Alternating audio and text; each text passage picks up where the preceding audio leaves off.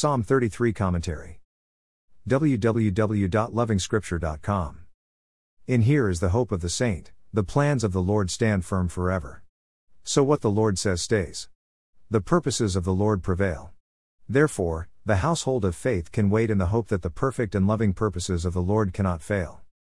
The plans of the Lord are intolerably rigid. All must succumb.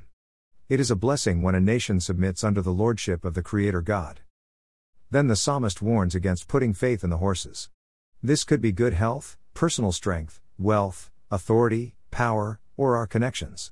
What we have, what we are, or what we can be. It is all in vain. One rigidly defined purpose of the Lord is death. It comes to all, regardless. Has anyone managed to escape from its grasp? Let the world reflect. It is the will of the Creator God that He has hosted humanity in temporal tents. They wear off. Some badly and shortly, while others longer and peacefully. There are all sorts of combinations in between. It is not up to man to decide his own destiny. Again, let the world hear. But the eyes of the Lord are on those who fear Him, on those whose hope is in His unfailing love, to deliver them from death and keep them alive in famine. Verses 18 and 19. I have driven my car for a little over 5 years now. I recently noticed how nearly finished the hard rubbers are on the steering wheel. Then I looked at the culprits responsible for this damage, my hands.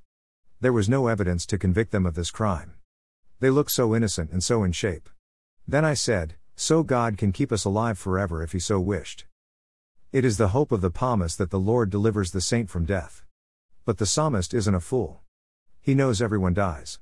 He is probably pointing to the resurrection, a point at which death tastes defeat and the saint can be in God's presence as it was back in the garden of peace and tranquility. That is the purpose of the Creator God, death and then holy resurrection. But that is only for those who fear the Lord, whose hope and trust is in the Creator God. Indeed, they are blessed. Meanwhile, they can sing to the Lord a new song. Let them do so skillfully. The lyrics are written from the saints' daily experiences. Therefore, each day has its own new song. I'm not too sure about the skills since some of us are zero skilled. Sad. However, I'm happy the judges are not human.